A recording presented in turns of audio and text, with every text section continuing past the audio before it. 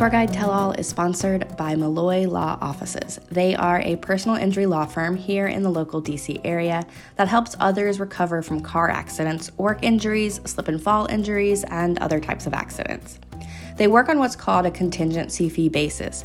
So if you hire Malloy Law Offices after an accident, then you never pay anything out of pocket. They also offer educational content and free consultations for those who may have more questions than answers. Like us at DC by Foot, we're really excited for our educational content meeting where they're going to talk all about liability issues for tour guides. Visit their website at Malloy, MALLOY -law, LAW.com, or call their offices at 202-335-6141. Malloy Law Offices is open 24/7, so don't hesitate to get the right legal help you need after a personal injury accident. Now on to the Rebeccas.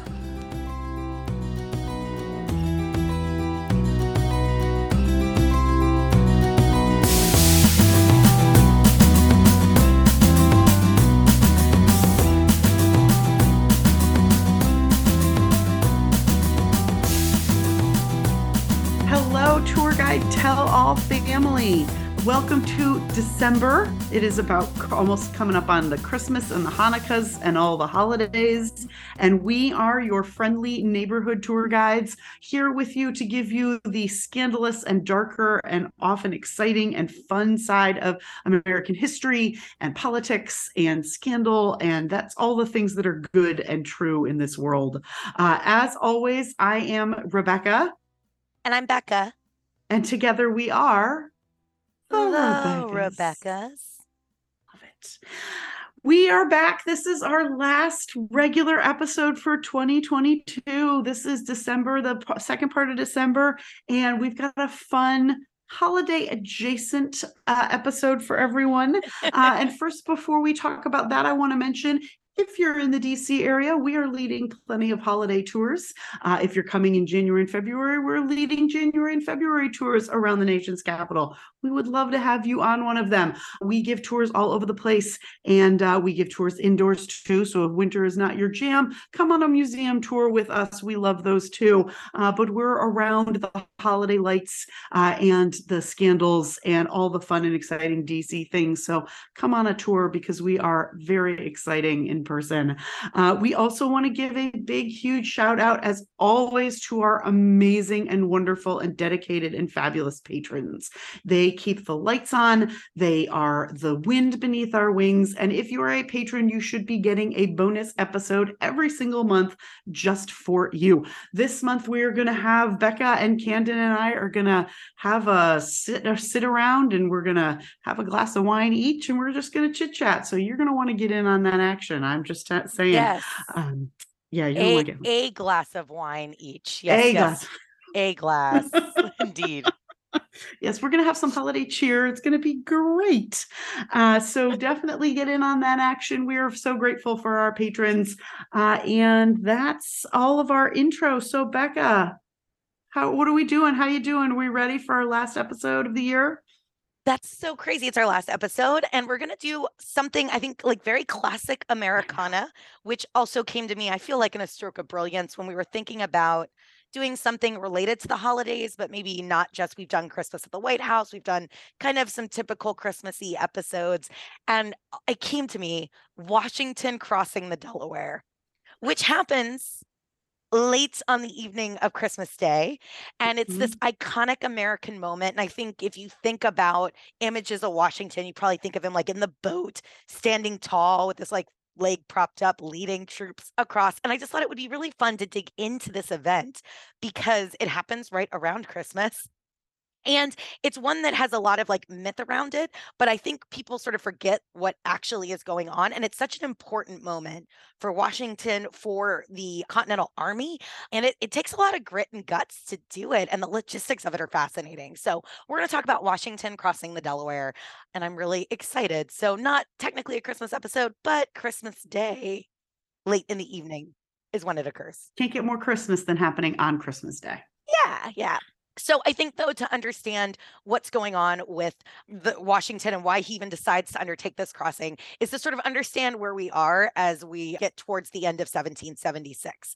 So, 1776, when we think about the American Revolution, people think about that year and sort of forget that like there are many more years of the revolution to come.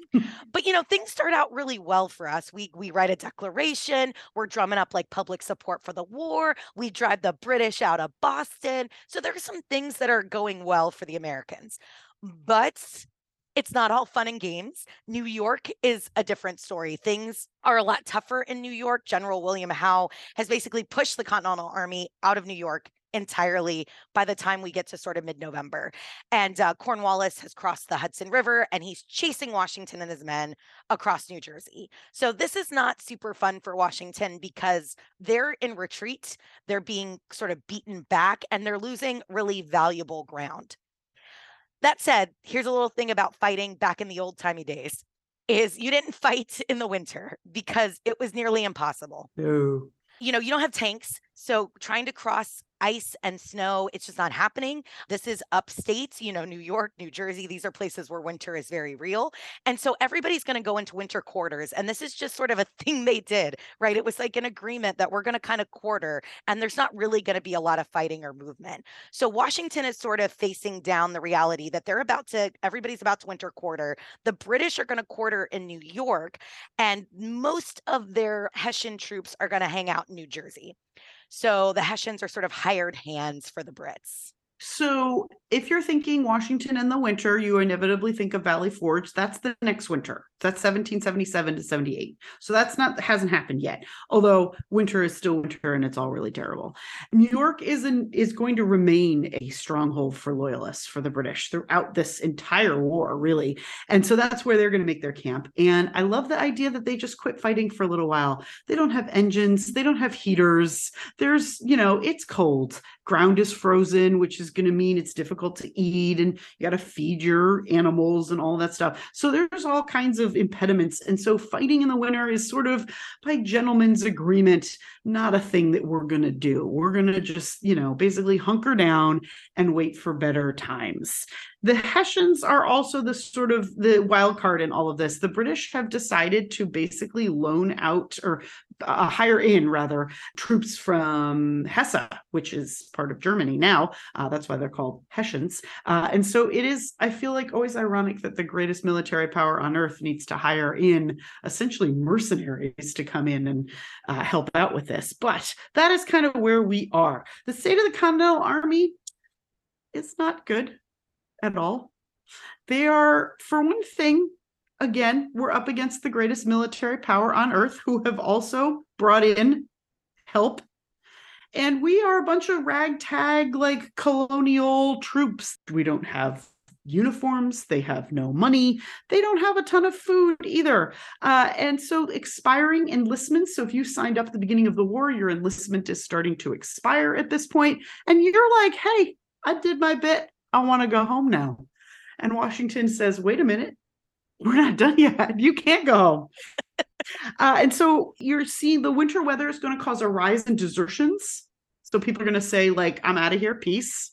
And morale declines because they're getting defeated. So we started out really great in the summertime. It's all very exciting to be, fighting in the summer. We've had the Declaration of Independence, but now reality is setting in. It's cold. They want to go home, and we've lost a bunch. So they've lost plenty of men and also supplies, munitions, food, clothing, all kinds of important things that you're going to need. And communications are difficult between the different parts of the Continental Army. And so they've managed to get into Pennsylvania, north of Trenton, New Jersey, and destroyed or moved all boats so that they can hold off any further British advance. And so that's kind of where the Continentals are. Yeah, so you got to imagine Washington, everyone's real gung-ho at the beginning, especially when it comes to kind of getting the British out of Boston, which is the powder keg for so much of this. But now they're facing the reality of, this may go on for a while.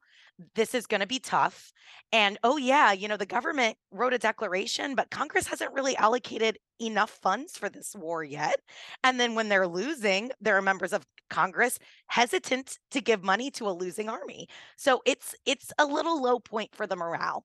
As everyone heads into winter encampments, Cornwallis, under Howe's orders, has set up outposts basically through New Jersey, from New Brunswick to Burlington, including one at Bordertown and one at Trenton. And he's basically like, all right, we're just going to try to get as much as we can of New Jersey as our quarters.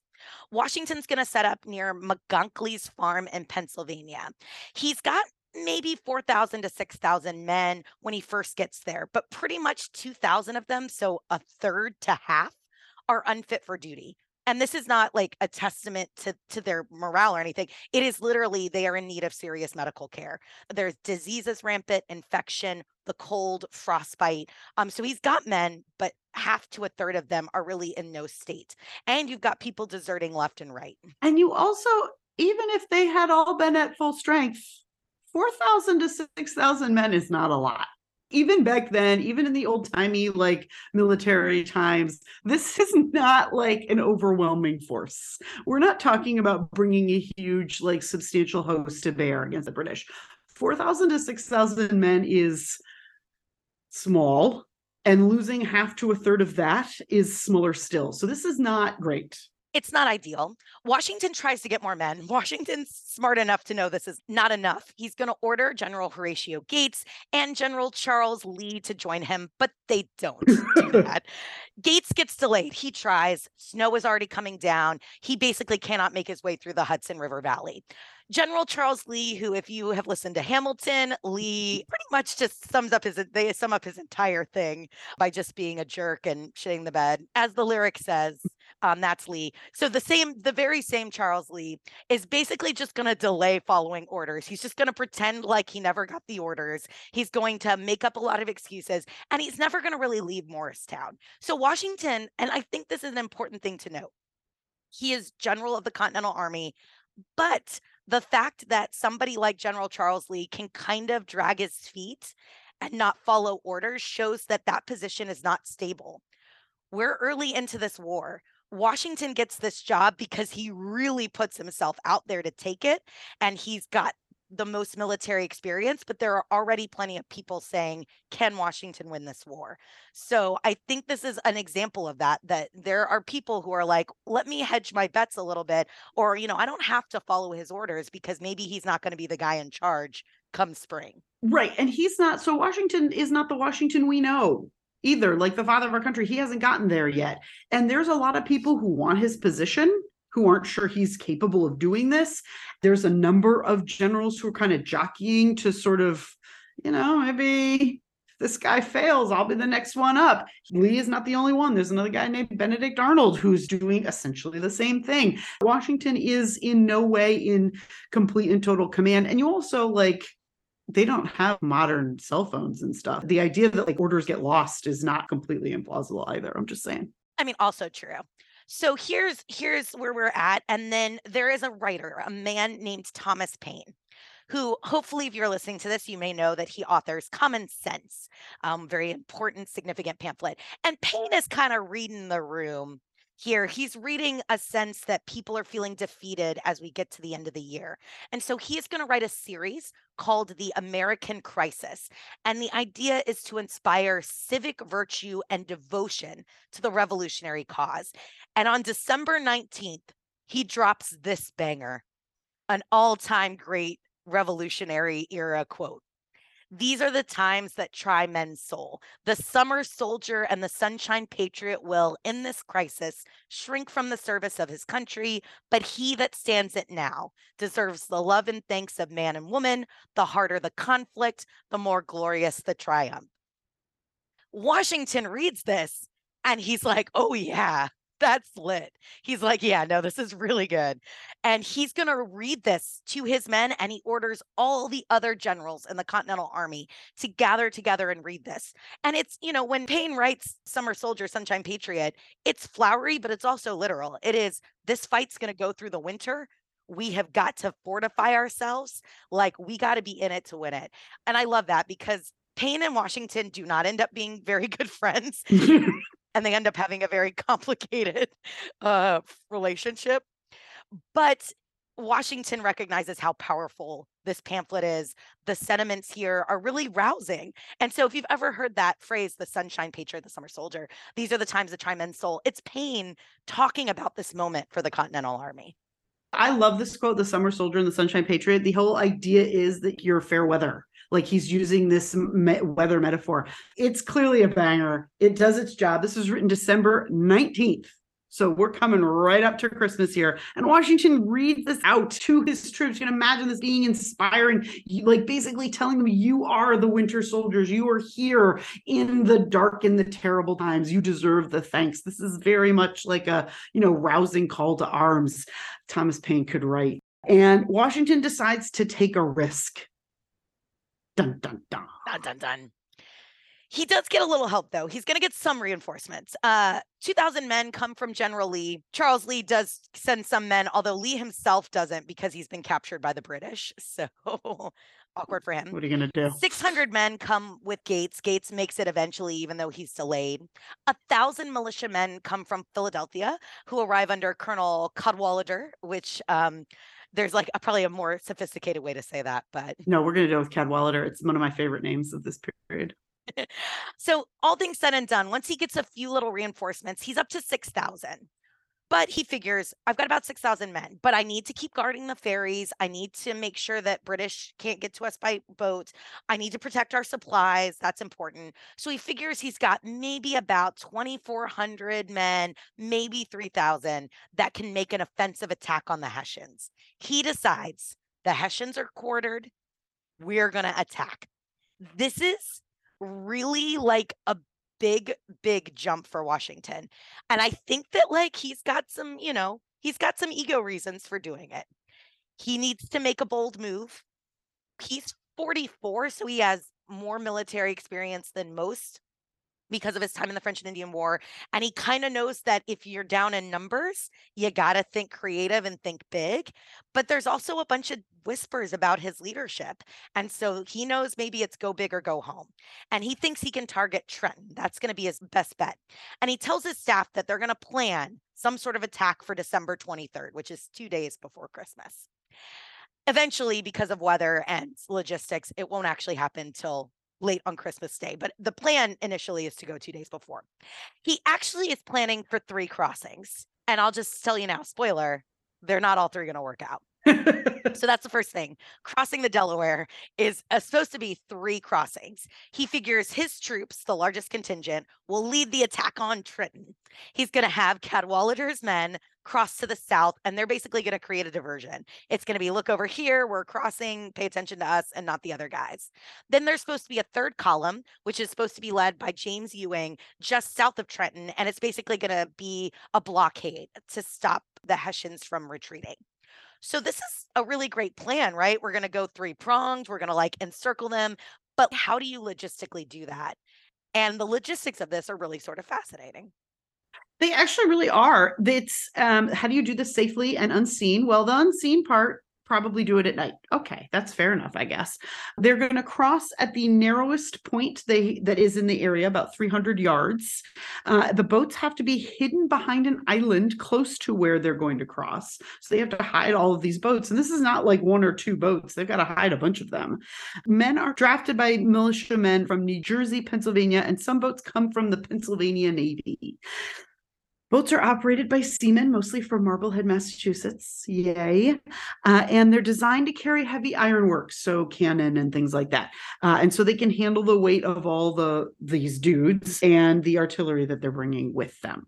And this is one of the reasons why it ends up being 2 days later than Washington plans, because you need the boats, and the boats have to get there. And if the boats are at some of these boats are not in good shape. And I love that he's sort of like, who are my seafaring men? And it's like dudes from Massachusetts and the Pennsylvania Navy, guys who are used to being out on the water are like, yeah, we got to fix these boats. So this is part of what delays the crossing is you've got to have all your sort of seafaring New Englander types working on these boats and getting them operational and then getting them in place. So all of this has to happen before the troops move to cross. So I find all of that really interesting. And I did think about that. I was like, I know he crosses, but where did the boats come from? Most of the troops don't reach the crossing point until about 6 p.m. They'd wanted to cross earlier, sort of with dusk, but that doesn't end up happening. So they cross about 90 minutes after sunset because it's December and, sunset's early. The weather is terrible. So it's getting progressively worse throughout the day. It turns from drizzle to rain and then sleet and then snow. And it's very cold. And they seem to have been in some sort of what they call a little ice age. So it's actually like even colder than it would be this time of year now. River is full of ice. And that's not also great because you got to like dodge around the ice as you're kind of heading across. So it is extremely cold as they're going across. And in fact, the amount of ice on the river is going to prevent them from finishing the crossing until 3 a.m. on the 26th. So they start at 6 p.m. and they don't actually finish with all the artillery pieces crossing the Delaware until 3 a.m., which is 9 hours. That's a long time. And if you've crossed, you're just waiting that whole time for everybody to catch up, freezing, watching all of this kind of go on. You can't talk because we're trying to preserve the element of surprise. So this is like an in-depth, thought out operation they have to go through here. And outside of Washington's officers, the men don't know that they're doing this until after the evening parade. They're basically told, all right, guys, we're not going to bed. We're going on a secret mission. So it's sort of like, you think evening parade, we're trooping about, we're about to turn in. And it's like, oh no, man, here's 3 days worth of food and fresh flints for your muskets. And we're going and don't say anything. So the element of surprise is there for the Continental Army as well, because unless you were up at the very top tier, you didn't really know that you were about to launch a surprise attack. And it's also Christmas. And it's Christmas. Yeah. So you're not expecting, right? Because of the mentality of winter quarters, because you sort of hunker in, the idea of attacking on Christmas, this would not have crossed really anyone's mind. I think when we talk about the crossing the Delaware, we have to mention Henry Knox, who I love, because there has to be somebody, right? There has to be somebody who can really think about logistics, and that's Henry Knox. And Washington chooses Knox to be sort of his right-hand man on this, to be the head of the operation. Knox was chief of artillery for the Continental Army. He would later go on to become the first Secretary of War. We should really do an episode on Henry Knox because he's a really interesting guy. And Washington couldn't have done it without Knox.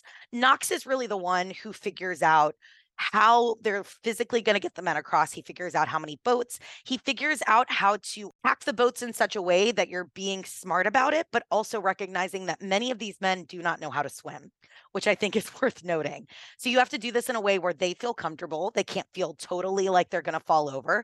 Also, you know what has to go with you to fight a battle? Horses. So your horses have to get across. And they're going to take 18 huge pieces of artillery, mostly cannons, but other artillery as well. And it's Knox that's going to sort of take a look at the river, try to figure out where the ice chunks are, and try to give the boats a path. So he's going to really be the ones operating and giving the orders on how to make this happen. And I should say that some men do fall in when this happens because, it's inevitable. You're packed into these boats. It's kind of an amazing, think about first of all, the logistics of this. It's at night, it's freezing cold, you have to dodge ice. You've got horses who they don't know to be silent. You also have heavy pieces of artillery, and you have thousands of men trying to cross a river. And also you're trying to do this at night and be silent while doing it. The logistics of this, the surprise element, this could have all gone. You can very easily see this going very wrong, very fast. Yeah. And some men do fall over. Everybody gets recovered. Not a single boat sinks. They don't lose any cannons. They don't lose any horses. By all accounts, the first crossing is successful. And I say the first crossing because that's Washington. That's his men. They're going to get over there. They form like a sentry line. But then, there's supposed to be two others. Ewing isn't even going to bother. He just can't even cross. It's too icy. It looks choked with ice. He's too worried about safety. They end up calling off his unit entirely. And then for Cadwalader, he crosses, but he doesn't bring his artillery with him. So then he brings the men back because he's like, well, we don't have the cannon, so we're going back. Then he realizes, oh shit, Washington made it across, and he's attacking the Hessians. We should probably get back over there. So then he gets over there, and by the time Cadwalader gets back, Washington's already moving on, and so he just retreats again. So he does end up crossing the Delaware many times, but none of them is part of this crossing with Washington. I love it so much. And there's probably some military historian being like, Becca, there's way more to it than that. And there probably is. But just, I like to imagine literally he's like crossing and then he's like, oh, I don't have any cannons. And cross back and then be like, oh, wait, Washington's winning. We better get over there. And like, oh, it's too late. And then just like going back. Fantastic. So Washington and his men make it across. Yay. But he doesn't have the other two columns, the diversion or the ones that are supposed to stop a retreat. So it's just him and his men.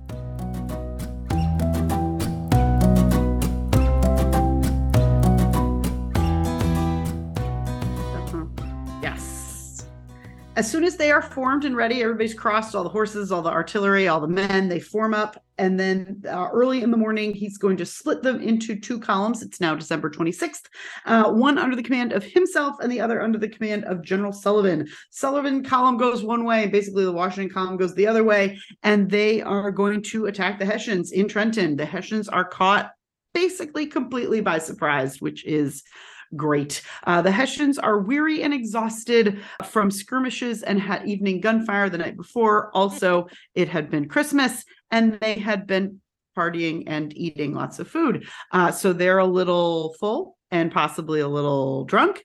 And there is a guy named Abraham Hunt who pretends to be a loyalist and makes sure that they party long into the night and so therefore very incapacitated when they are attacked very early the next morning and a little bit worse for the wear as they see the Americans coming at them. Washington attacks and the battle is over in very little time because Washington is a hero and he's launched this sneak attack and it's amazing.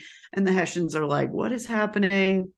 This is great. So that's kind of how that it goes very quickly. Only 3 Americans are killed. We capture 1,000 prisoners and lots of muskets, artillery, and powder, which is amazing and very much needed. It's a huge risk, right? And it pays off beautifully. It ends up being absolutely what Washington wants. It's a decisive victory. They pick up a ton of supplies they need. They lose almost nobody. So it doesn't come at a huge loss. And it shows the British like, oh, we're sneaky. We're not giving up. We may be small, but we're mighty in terms of spirit and creativity on the battlefield. And it's going to really be a huge morale booster. And what I love is that it's not that the Hessians didn't know this could happen, because we mentioned all those deserters. There were deserters trying to make money with the Hessians and the Brits by passing off information. And the Hessians had actually gotten information from a deserter who'd overheard one of Washington's war councils and basically said, hey, y'all are probably going to be attacked. And the Hessians had heard already so many false rumors about the Continental Army marching on Trenton that they just brushed it off. They thought it wasn't real. And so if they had maybe treated that a little bit more seriously, if they had maybe thought to station outlooks, if they thought to maybe consider the fact that they might get attacked, it would have been very different. But Washington, divine intervention, luck, whatever you want to call it, everything goes perfect for Washington, and it could have gone very, very badly. And instead it becomes really his first, I think, brilliant maneuver of the revolution. Yes, this is Washington's, this makes his reputation, or cements his reputation, would probably be a better way to say that. This is going to provide a huge morale boost all the way up and down for the Continental Army. They have scored this huge victory with very little loss, with great risk. Everybody loves the story of the underdog. This is fantastic. And Washington, it sort of restores and reinforces the belief that Washington is our guy. He's the guy that's going to lead the Continental Army to victory. Congress sees this as a way to continue to justify investing funds into the Army in the war effort. So they're going to see this and be inspired by this and basically start providing funds for all kinds of things that the Army needs. And it really cements Washington's legacy here. The men involved are going to include a lot of future important people. For example, Alexander Hamilton, future President of the United States, James Monroe, and future Chief Justice John Marshall. So they all take part in this, and this burnishes Washington's legacy.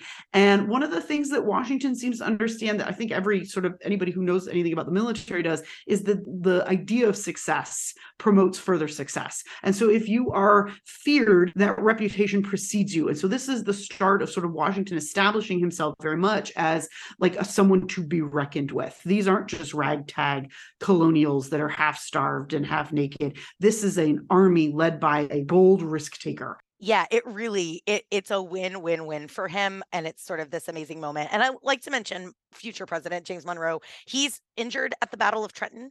So he gets kind of his war wound. He gets his badge of courage from this battle. He's in the boat with Washington. Monroe's in the boat that Washington's in when he crosses. And I think those that were there, right? This, like you said, it's really going to burnish Washington in their minds. And this will be a moment that all of those sort of notable men you mentioned will reference throughout their lives and career when they talk about Washington, this bold, decisive moment. And I love it because it's a big risk. And let me tell you, I drove last summer across the Delaware at the point where the crossing went, and it's a little tiny wooden rickety bridge. It's like one way.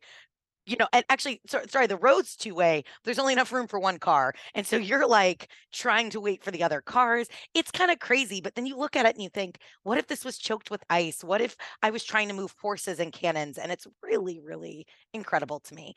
I don't believe in necessarily putting Washington up on this pedestal per se. He's a complex, complicated person, as we often talk about on the podcast. But this is such an incredible moment. And I do think there was no guarantee it was going to work. And the fact that he took that risk says something about Washington, especially when he's at this age, especially at this point in the American Revolution. And it makes me think of somebody like General George McClellan. There's nothing to be gained from waiting, right? Washington recognizes that they have to keep moving. You have to stay in motion like a shark. Fortune favors the bold. Fortune favors the bold. Exactly. So there's a pretty big legacy on this. I wanted to mention a man named Conrad Hare, who allegedly lived to be 106 years old. Allegedly. Birth records back then and death records are sketchy, but probably lived to be over 100, probably 106 years old, from Massachusetts. He participated in the crossing and would testify that he participated in the crossing, although there is some little debate about it because of when he was discharged, but those records are also not great. So it's hard to say, but he contends and in his lifetime had witnesses that he did cross, but he was actually photographed at the age of 103.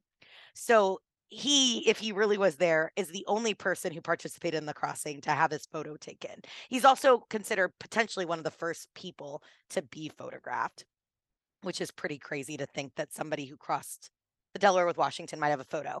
And then there is the painting. And I think it's what most people think of when I say that phrase, Washington crossing the Delaware. And I should say, technically, the artist made 3 of that painting. So the artist is Emanuel Leutze. He is going to make these paintings-ish in 1851. He grew up in America, returned to Germany as an adult, and gets this idea for the paintings and is going to make 3 of them. The main one is destroyed by bombs in the Second World War in 1942. It was hung in Bremen. The second, a full-size replica of the first. It's been several different places, but was actually been lent a couple of times, and it was in the Metropolitan for a while. The third, smaller scale version hung at the White House until 2014, when it was acquired by a couple and put in the Minnesota Marine Art Museum in Winona, Minnesota, and has been put on display as the centerpiece of their American art collection. You've seen this picture. We'll obviously drop this in the show notes, but you've seen, if you're familiar at all with this is Washington standing boldly crossing. Now, a couple of historical inaccuracies. So those in the boat with Washington are meant to represent a cross-section of the American colonies. You'll see somebody with a Scottish bonnet. There's somebody who's an African-American. You've got James Monroe, who actually was there, but he's the one who's supposed to be holding the flag. They may have taken a little artistic license with some of the other faces in the boat. It's not... Well, and there's sort of this idea that they represent each of the colonies fighting, which we know that almost everyone who went across with him was Pennsylvanian, was mostly men from Pennsylvania. But it's supposed to be it's artistic. It's supposed to be, this is a cross section of our fighting force. Yes. And it is also not likely that Washington was standing. That seems, I'm not an expert on boats or like the Navy or anything, but when you're crossing, it's supposed to be this dramatic moment where he's, taking us into our future. But the idea, he's supposed to be very heroic, but it would have been very difficult for him to remain standing in a stormy night with like snow and sleet coming at him. Also, as they're trying to navigate, that's going to throw off the balance of the boat.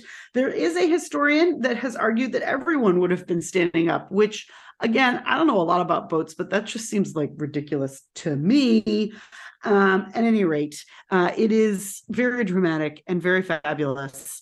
And you have absolutely seen a picture of it. It's one of these really iconic signpost moments of the American Revolution. This is one of the reason that you've heard of this is partly because of this painting. Like, this painting really memorializes the idea of Washington, the hero, dramatically crossing on Christmas Day to win support and this dramatic victory that he's going to score. So the painting is part of the myth making. And the artist doesn't do this simply to myth make in America. He's actually interested in encouraging liberal reformers in Europe in the middle of the 19th century.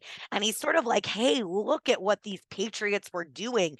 They fought this cause against all odds, established these new nation. And so he's really trying to use it a little propagandistically to inspire similar reformers in Europe. And so it's very much meant to be a piece of sort of political art. It's meant to be a piece that is going to inspire. It's not meant to be a historically accurate depiction.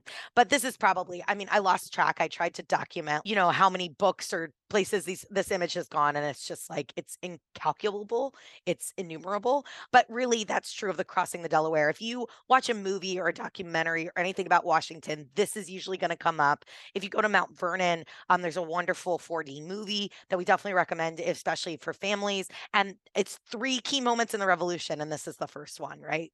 To really talk about. So it's something that's going to come up as really a signpost in the Revolution and in Washington's life. So it just seemed like an appropriate Christmas Day moment. Take this as a sign to take a big risk, do something crazy, cross an ocean or cross a river choked with ice in a boat.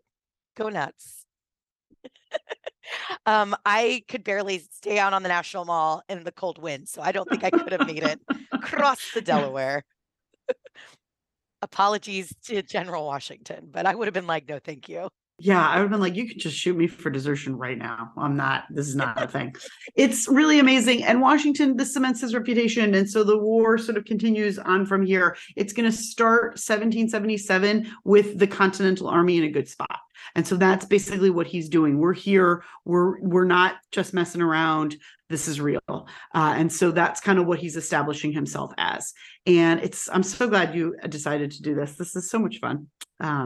Washington crossing the Delaware. Yay. Fun outro. Thank you guys so much for being with us another year. I can't believe this is our last regular episode of 2022. We are so appreciative to all our wonderful listeners, to everybody who reaches out to us on social media, email. We love hearing from you. We love meeting you on tour. So many of you did come see us on tour this year, and that was awesome.